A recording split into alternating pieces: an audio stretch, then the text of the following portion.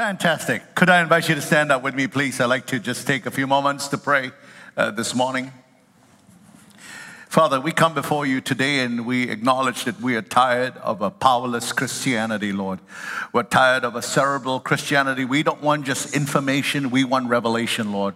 We want to taste of the powers of the age to come, Lord.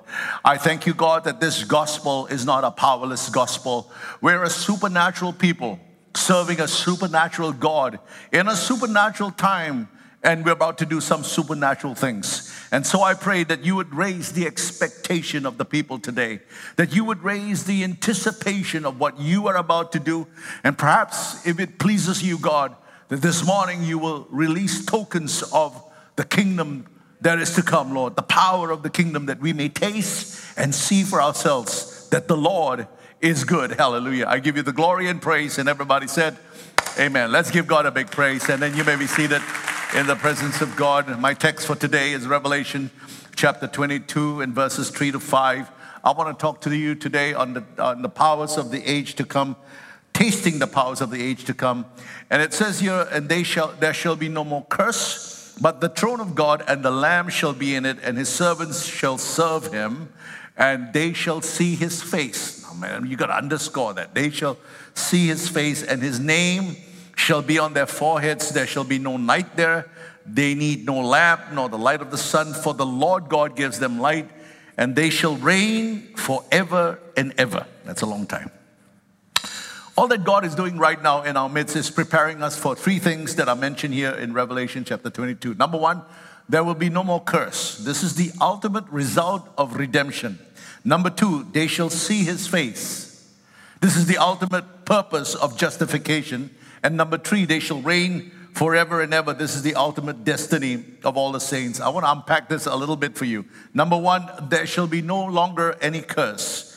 One of the things that's going to be completely absent in the new heavens and the new earth is that there shall be no more curse. The curse that entered the creation as a result of Adam's transgression will not just be nullified or reversed, it will be completely reversed, and there will not be a single trace of it any longer. There was no curse in the garden, and there will come a time in the future where there will be no more curse, and we shall see the full execution and enforcement of what Jesus did at Calvary. Amen.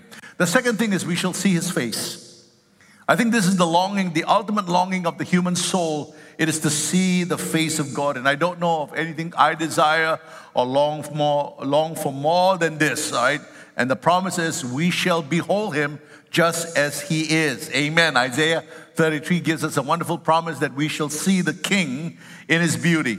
The third thing that will happen in the scripture is that we shall reign forever and ever. This is our eternal destiny. We're being prepared right now to reign with him as kings and as priests. This is part of the Melchizedekian priesthood that God is preparing us for.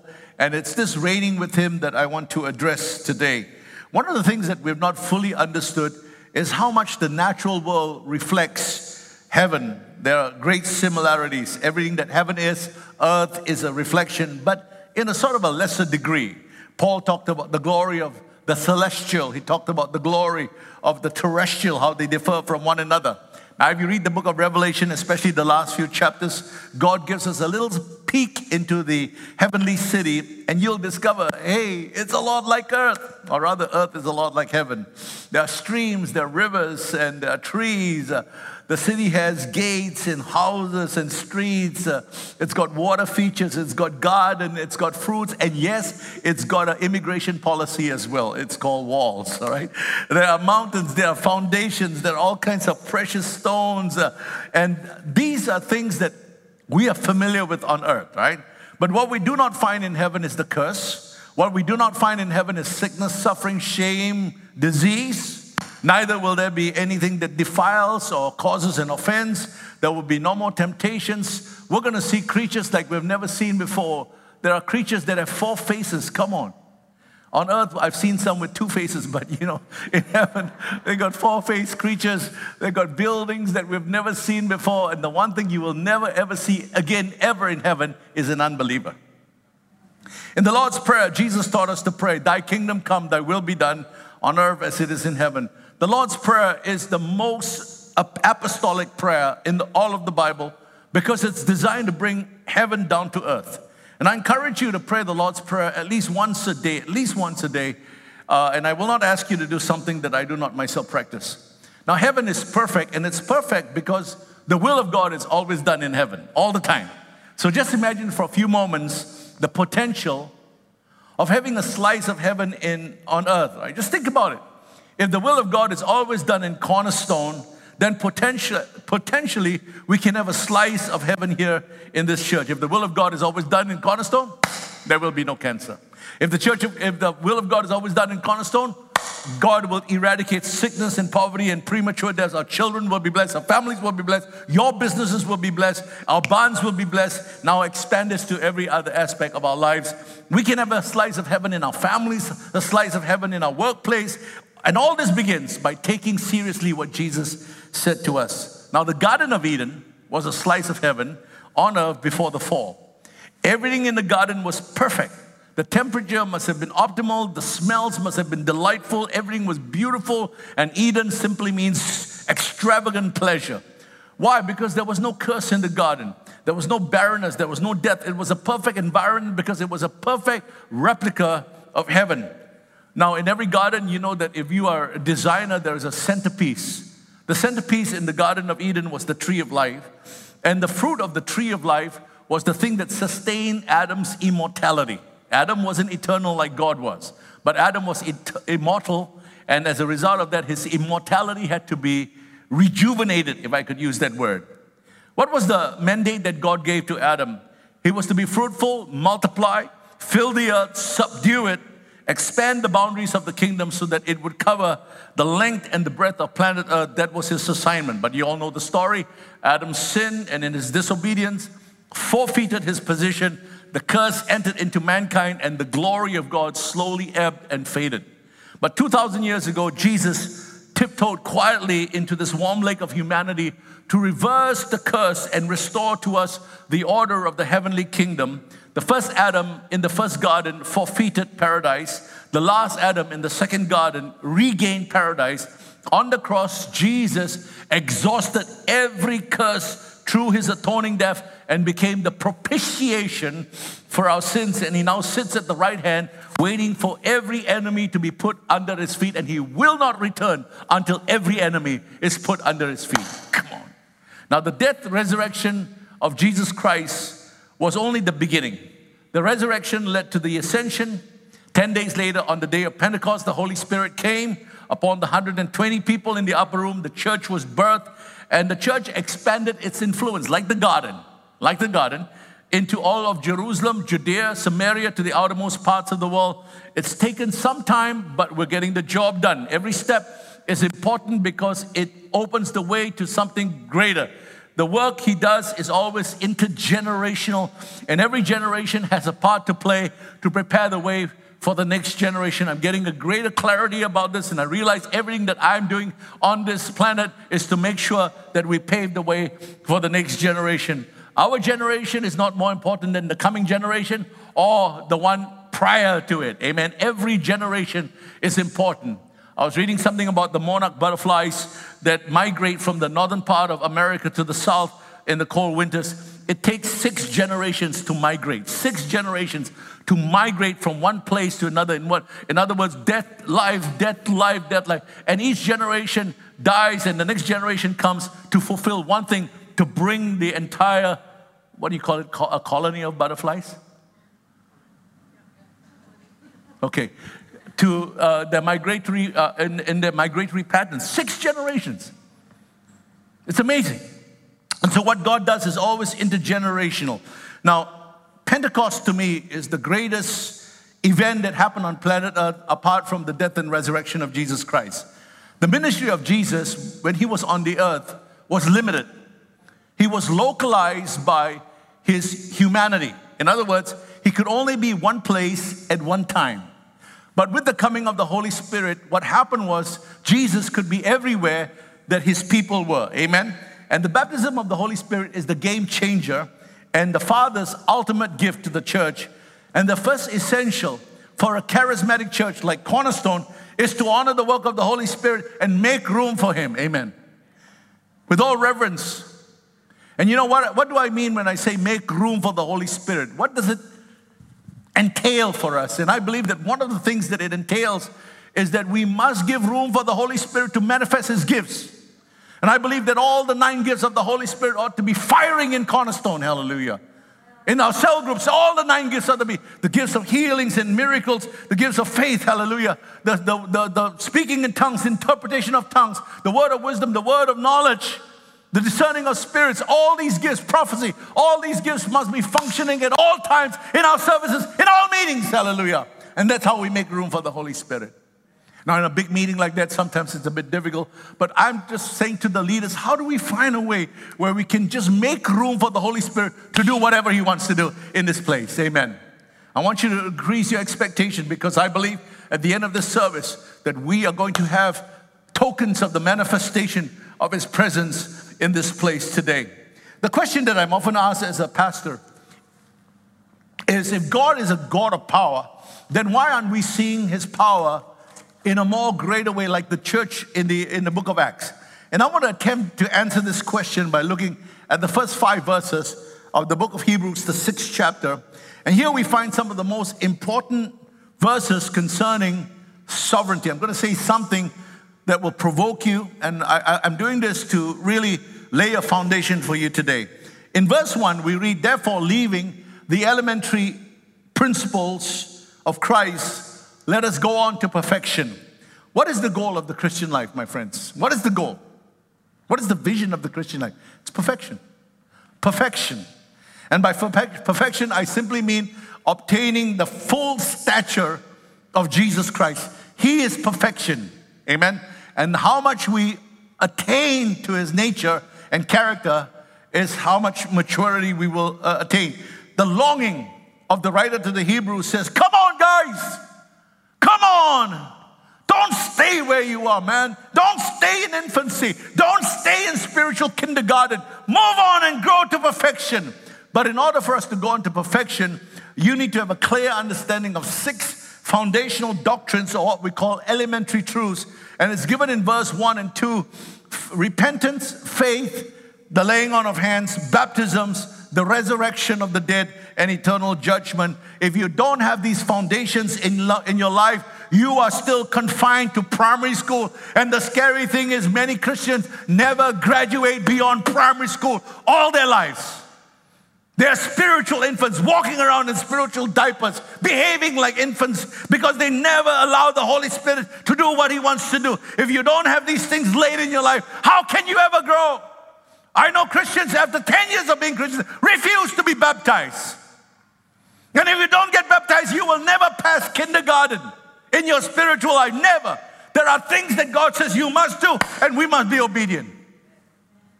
Amen. And so you need to have these 6 foundation doctrines laid in your life. Verse 3 is an interesting verse, is a little caveat. It says, and this we will do if God permits. What does it mean? It means the deciding factor on who goes on to God, who goes on to perfection, is God alone. He alone reserves the right to decide who goes on, who does not, because of His foreknowledge and His love, of course. Because once you cross a certain line, there is no longer any possibility of repentance. He would rather keep us as babes and children in His kingdom rather than lose us for all eternity. Wow. A well-known preacher recently posted this on Facebook. He said, God will never override your free will. That is true in most circumstances. He gives us the power to choose. We call that free choice. But let me just go on record to say this. There are some things He decides, and no amount of jostling, no amount of willpower is going to change His mind or budge Him one single inch, man. I started it out in my Christian life with very strong Arminian leanings, theology, because all the preachers I listened to had strong Arminian theology. Cornerstone is a very strong Arminian church, by the way. By Arminian, I believe it's someone who goes around to do all he or she can do to bring as many people to the knowledge of Jesus Christ, because to the Arminian, the choice, the free choice is the preeminent thing, and people must be persuaded to receive Jesus Christ as Savior. If you are an evangelist, you are probably very strongly Arminian. I grew up under people like Reinhard Bonnke, who always was persuading people to receive Christ as their Savior. We must plunder hell and populate heaven. Hallelujah. But as I grew older, I think the needle shifted a little towards Calvinism. I'm not Calvinist. I want to go on record, period. But I have a lot of friends who are Calvinistic in their theology. All I'm saying is that the older I got, the more I began to appreciate the sovereignty of God. There are some things God only decides, all right? And this does not negate the fact that we have to preach, convince, persuade people to come to salvation. That's our mandate. But I will never tell people they're saved. Never. I will show them how to get saved. Only the Holy Spirit can bear witness that they've been born again. Amen. So, at this stage in my life, the older I get, I begin to appreciate a little more the sovereignty of God, and I'm learning how to work with that sovereignty. Hebrews chapter 6 and verse 3 is one of those verses. If God permits, we will move on, right? This we will do if God permits. He alone decides who moves on, right? Now, what's on the other side of elementary truth? We know that verse 1 and verse 2 is the foundational truth. What's on the other side of the line?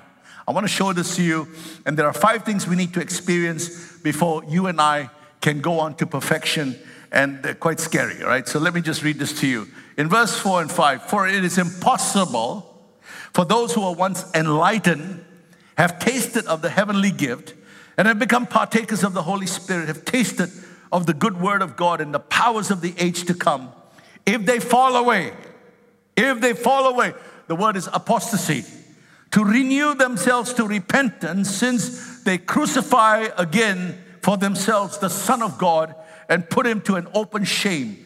In the Christian life, there is a thin red line, and once you cross that line, there is no longer any possibility of repentance. That line is the line of apostasy. Let me explain it to you this way. The Hebrew Christians were under a lot of pressure to capitulate because of the persecution. Their properties were being confiscated. Their rights were being violated.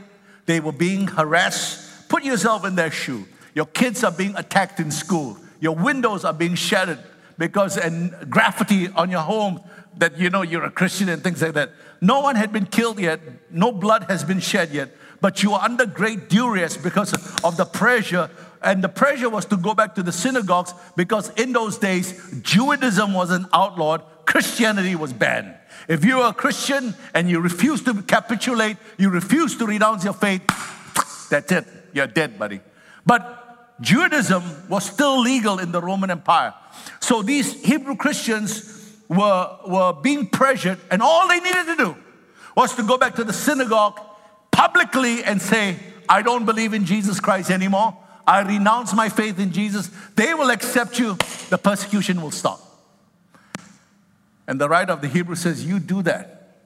There is no turning back. There's no coming back from that. You seal your doom. You have sealed your doom for eternity. You will never see the insides of heaven. You put the Son of God to open shame. You will never do that. And I'll tell you this, today I want you to make a decision that in life and death we belong to Jesus Christ. Amen. I don't care if they're going to put a gun on your forehead. I don't care if they're going to take my house. I don't care if they're going to take everything that I have. I'm never going to renounce my faith in Jesus Christ. I'm never going to capitulate. I'm going to stand for Jesus. I want you to make that decision once and for all, because if you don't ever make that decision, you will never cross that line into something greater. You will always be, I don't know if this is going to happen. You'll always be a flip-flop Christian. You'll always be up here, down one day, up one day. I tell you this, we got to make that decision once and for all, that I belong to Jesus Christ and I will never forsake him.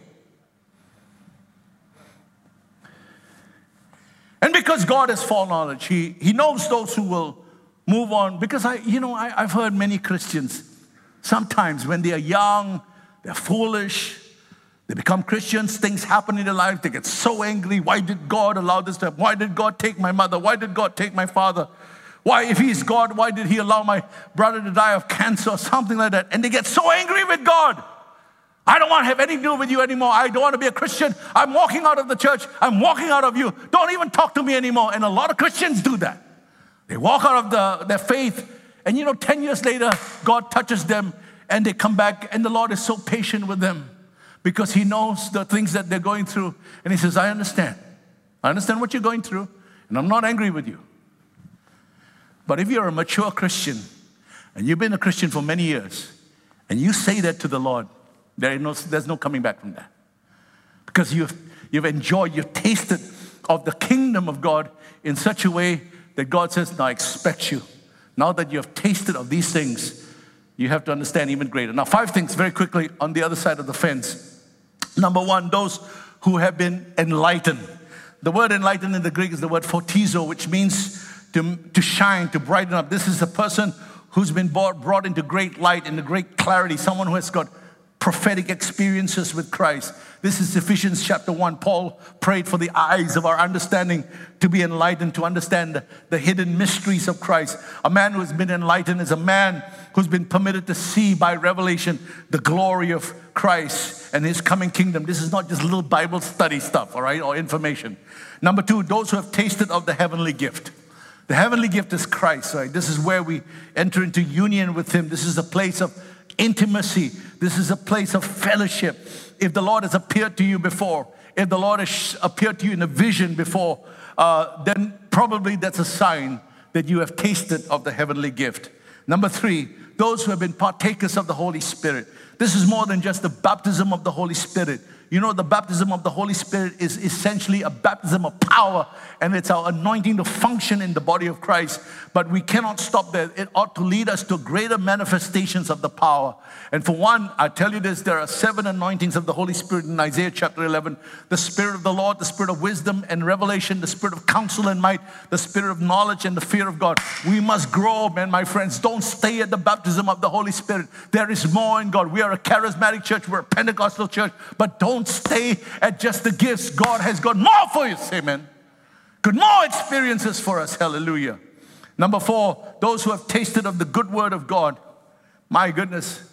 The Greek word here is not the word logos. It's not just what you read. It's the rhema. It's the hidden manna. It's the hidden mysteries of the word of God. When it says hidden, it means it's not obvious, right? You've got to pursue it by revelation. It's not your simple devotional that you do on WhatsApp, YouVersion app, or whatever you do, all right? There's something deeper that God wants to bring you to. It's the good word of God. Those who have, number 5, those who have tasted of the powers of the age to come. And this is what I want to focus on. I tell you this, my friends, Cornerstone, we are going to taste the power of the age to come. Amen. I want to decree this over this congregation this morning. We are going to taste the taste of the powers of the age to come. We are going to taste and be partakers of the Holy Spirit. Get ready, my friends. Get ready. Hallelujah. This week, a sister wrote to me and she had the most marvelous experience.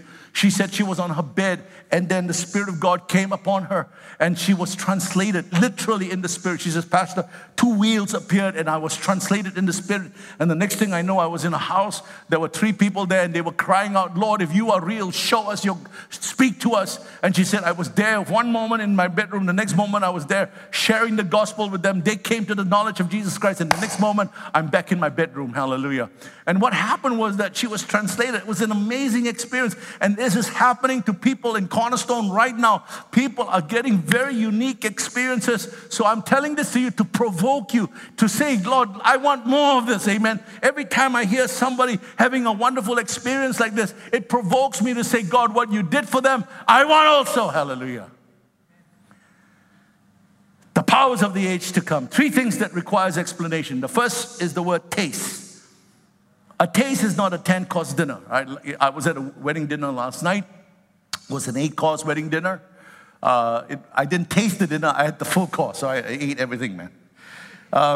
But a taste is different, right? You're tasting something. It's not a 10-course dinner. The 10-course meal is when we enter the age to come, right? But there are those who, in every generation, get the privilege to somehow taste what belongs rightfully to another era. And I'll explain this in a few moments, right? Secondly, the age to come. There are 2 ages mentioned in the Bible, this age or the present age or the age to come. Jesus delivered us not just from our sin, but he came to deliver us from this age, which is characterized by lawlessness, by rebellion, and we need to be delivered from that as well. Now, the popular Christian view is we live our lives to the best of our ability. When we die, hopefully we get to heaven. Then we will be free from sin, shame, sickness, and sadness. And everything will be hunky-dory. The Bible doesn't teach that, unfortunately. The Bible doesn't use this word heaven, or when I go, I'm going to go to heaven. It uses the phrase this age and the age to come to describe now and the future. So when we talk to one another, let's not use the word heaven any longer. Let's talk, are you going to qualify for the next age to come? Because eternity is not just one long stretch of immortality. It's broken down in ages, right? One age breaks to another age, and then to another age, and to another age. And our participation in the age to come depends on how we live our lives here on the earth. Okay? That's really important, because a lot of Christians have very silly ideas about, as long as I get to heaven, that's all that matters. Everything matters while you're on the earth. This life is a probationary life. You're being tested all the time. Your behavior, your responses, how you walk in faith, your lifestyle, character, everything. You're being tested all the time. All the time.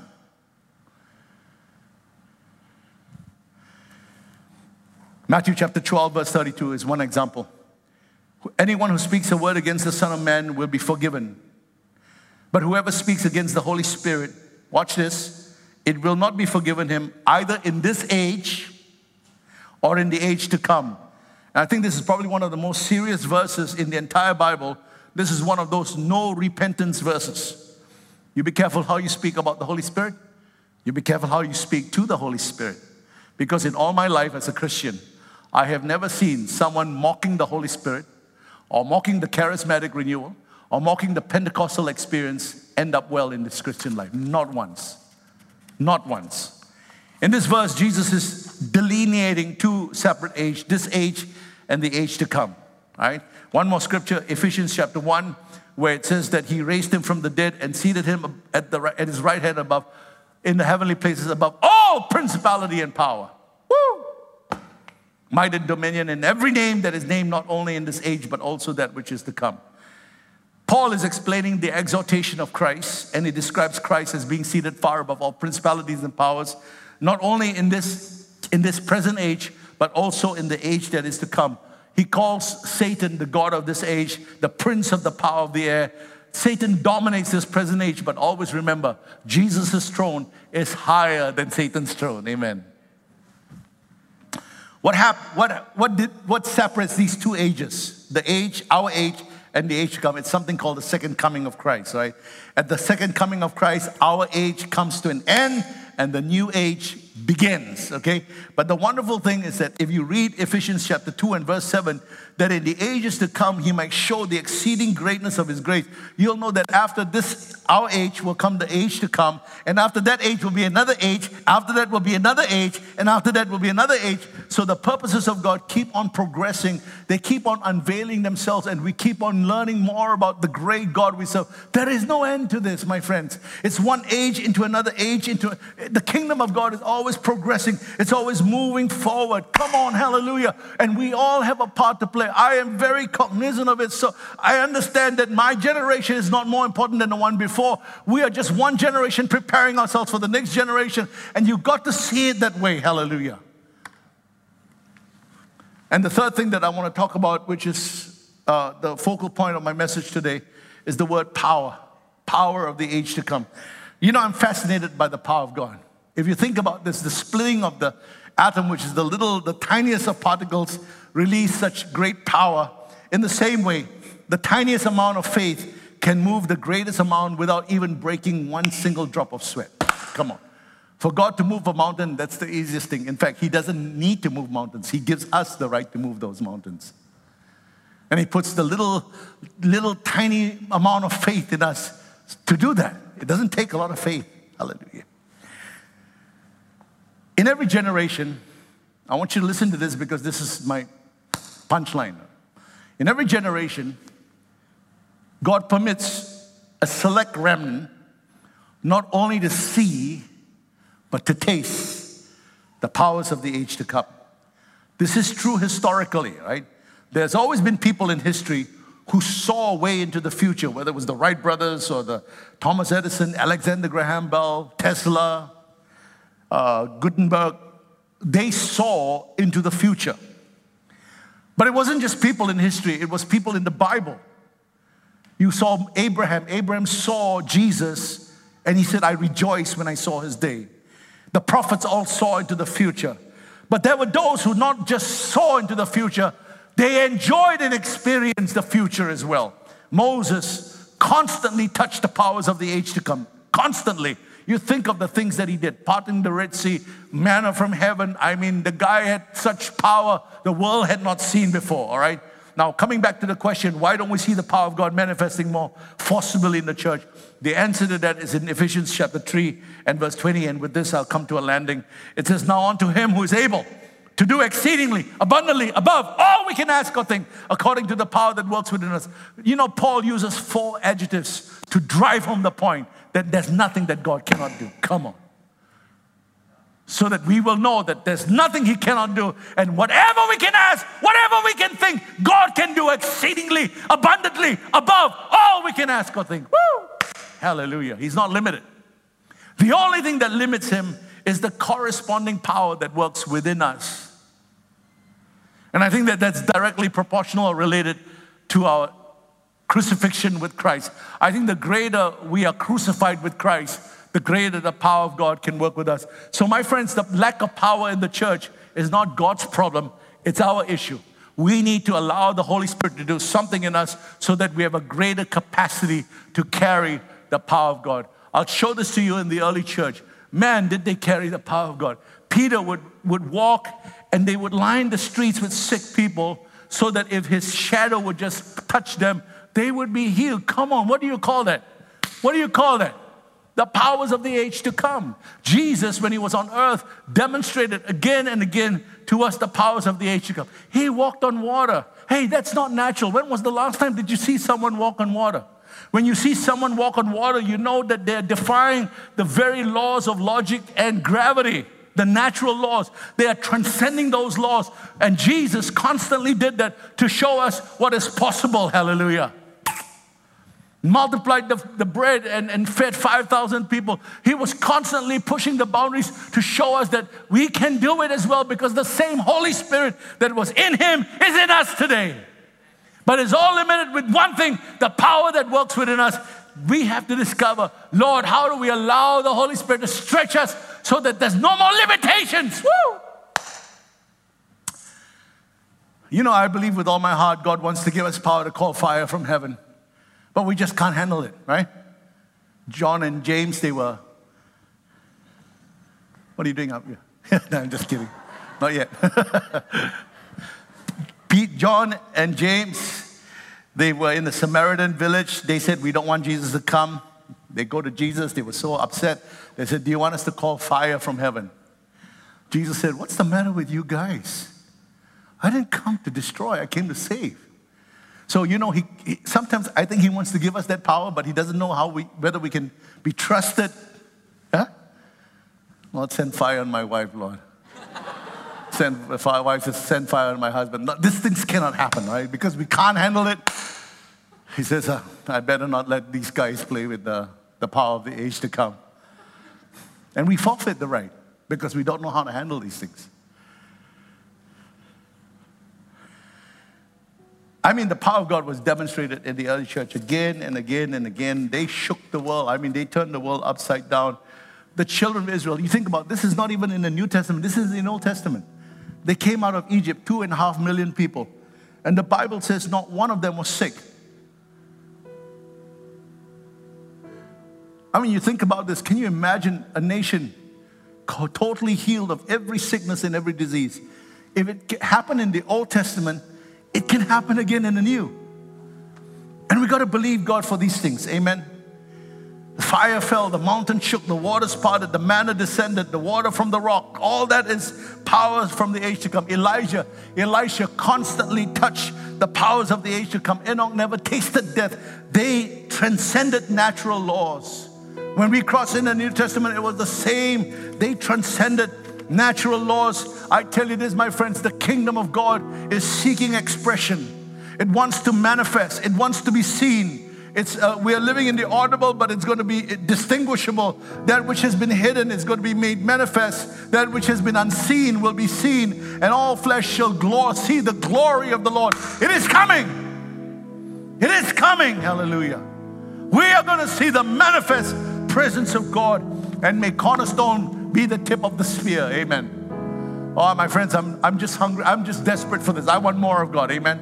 I don't know about you, but I tell you this, I'm praying. We are praying every day. I've got a group of young men. We pray every day for God to move in this church, for more of Him, for revival.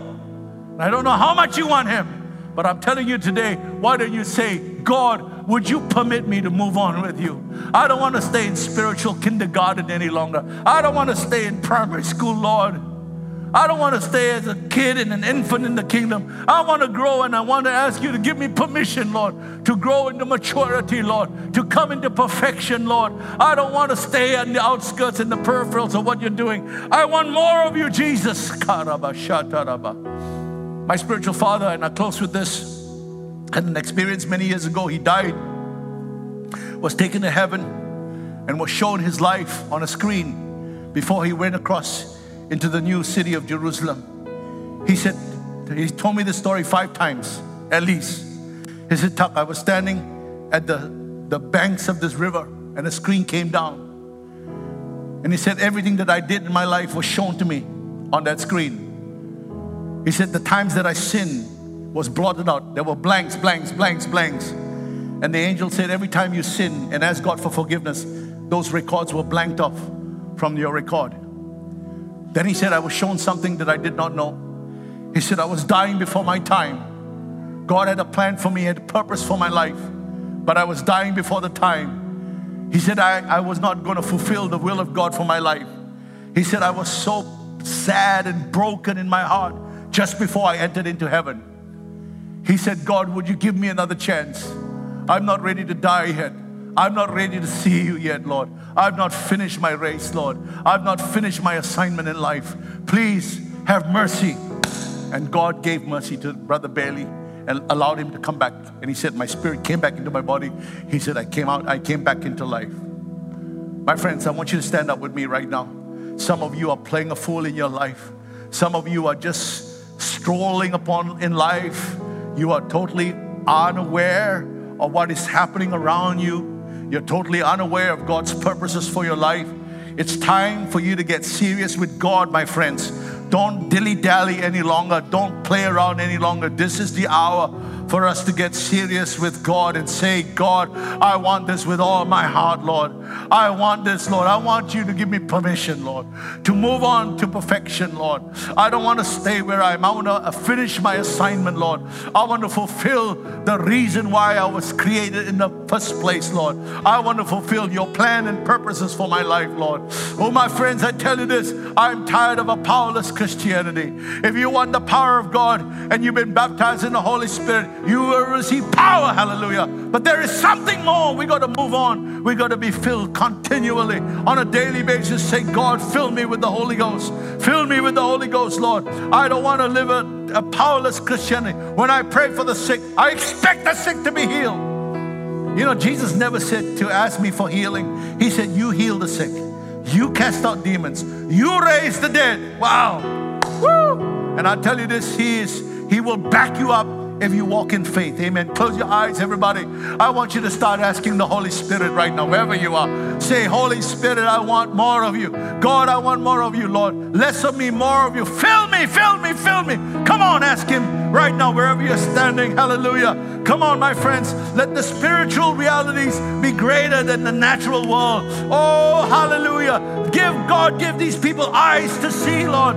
The realm of the Spirit, Lord. Give them hearts to perceive, Lord. Let them know that they were born for a purpose, Lord.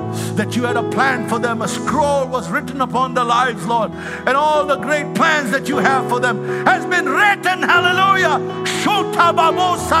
In the name of Jesus. Come on. Pray.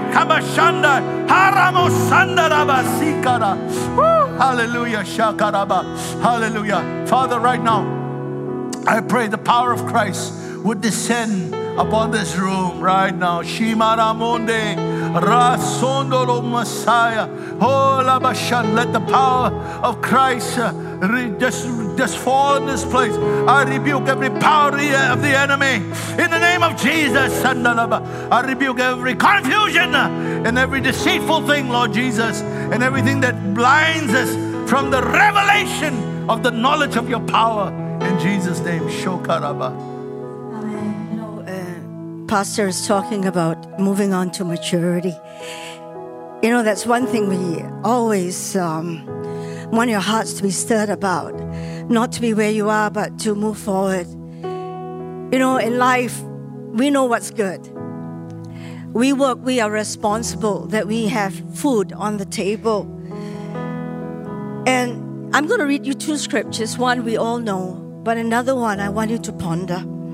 In Matthew 6, we all know this. Therefore, do not worry, saying, what shall we eat?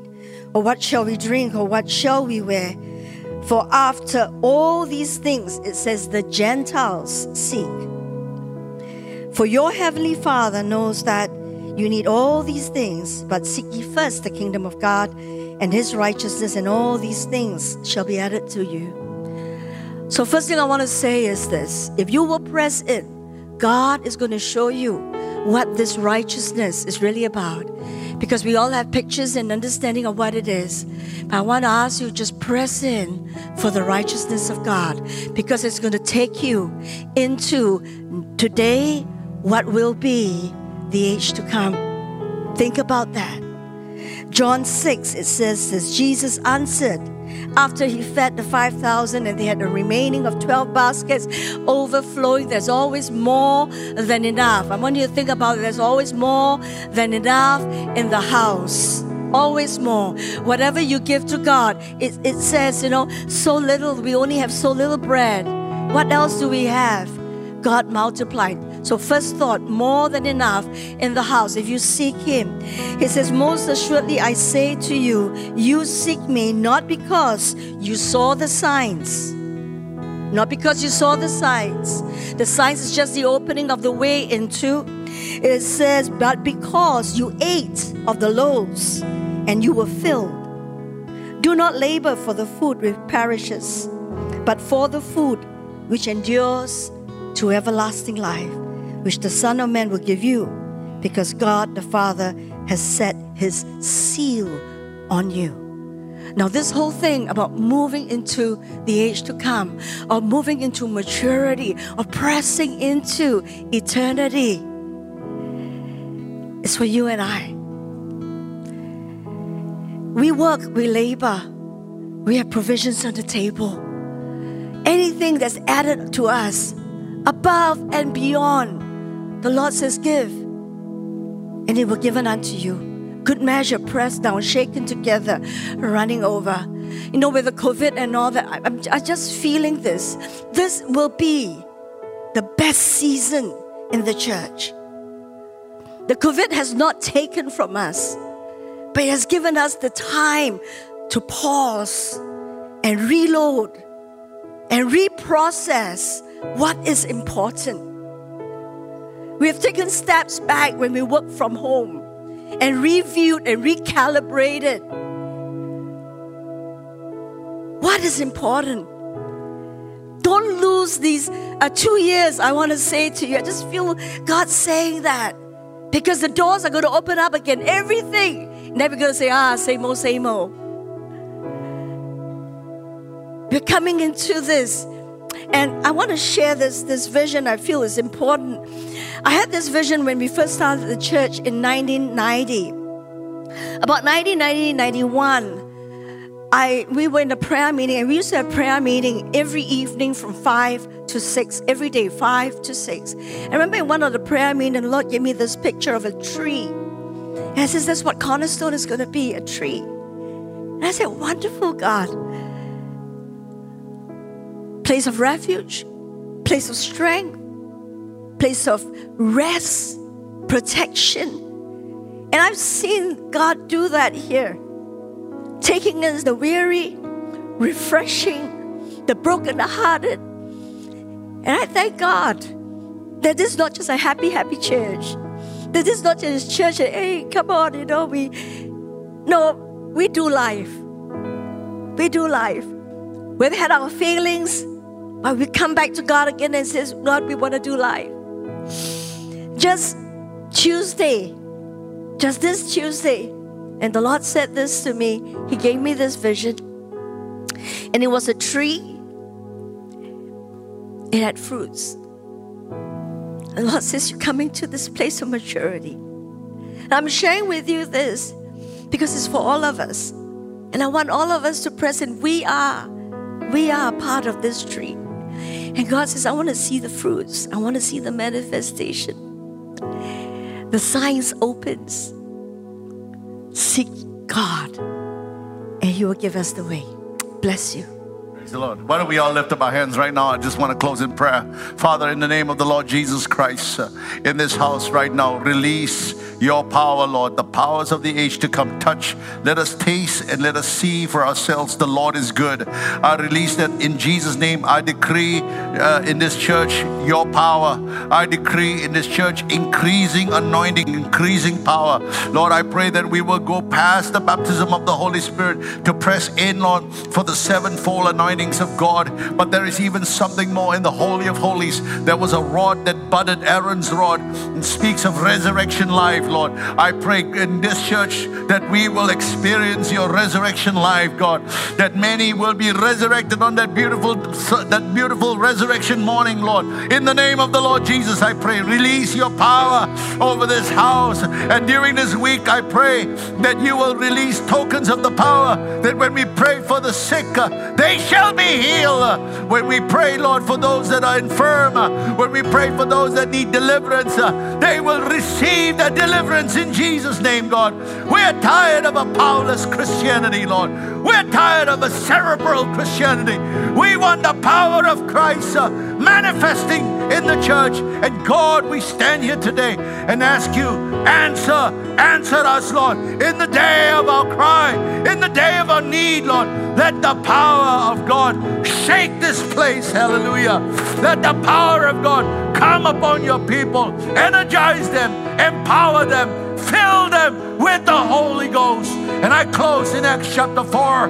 The disciples were persecuted and they were beaten, and they went back to their prayer meeting and they prayed and they said, Lord, you hear all these persecutions. Give us more power, more boldness, more grace to preach your word. Hallelujah. They were not going to back down. They were digging in and they were asking you for more. And you responded by shaking the place, hallelujah, with your power. So do that in Cornerstone, Lord. Let us experience the power of Christ. In Jesus' name we pray. And everybody said, amen. Let's give the Lord a big praise. Hallelujah.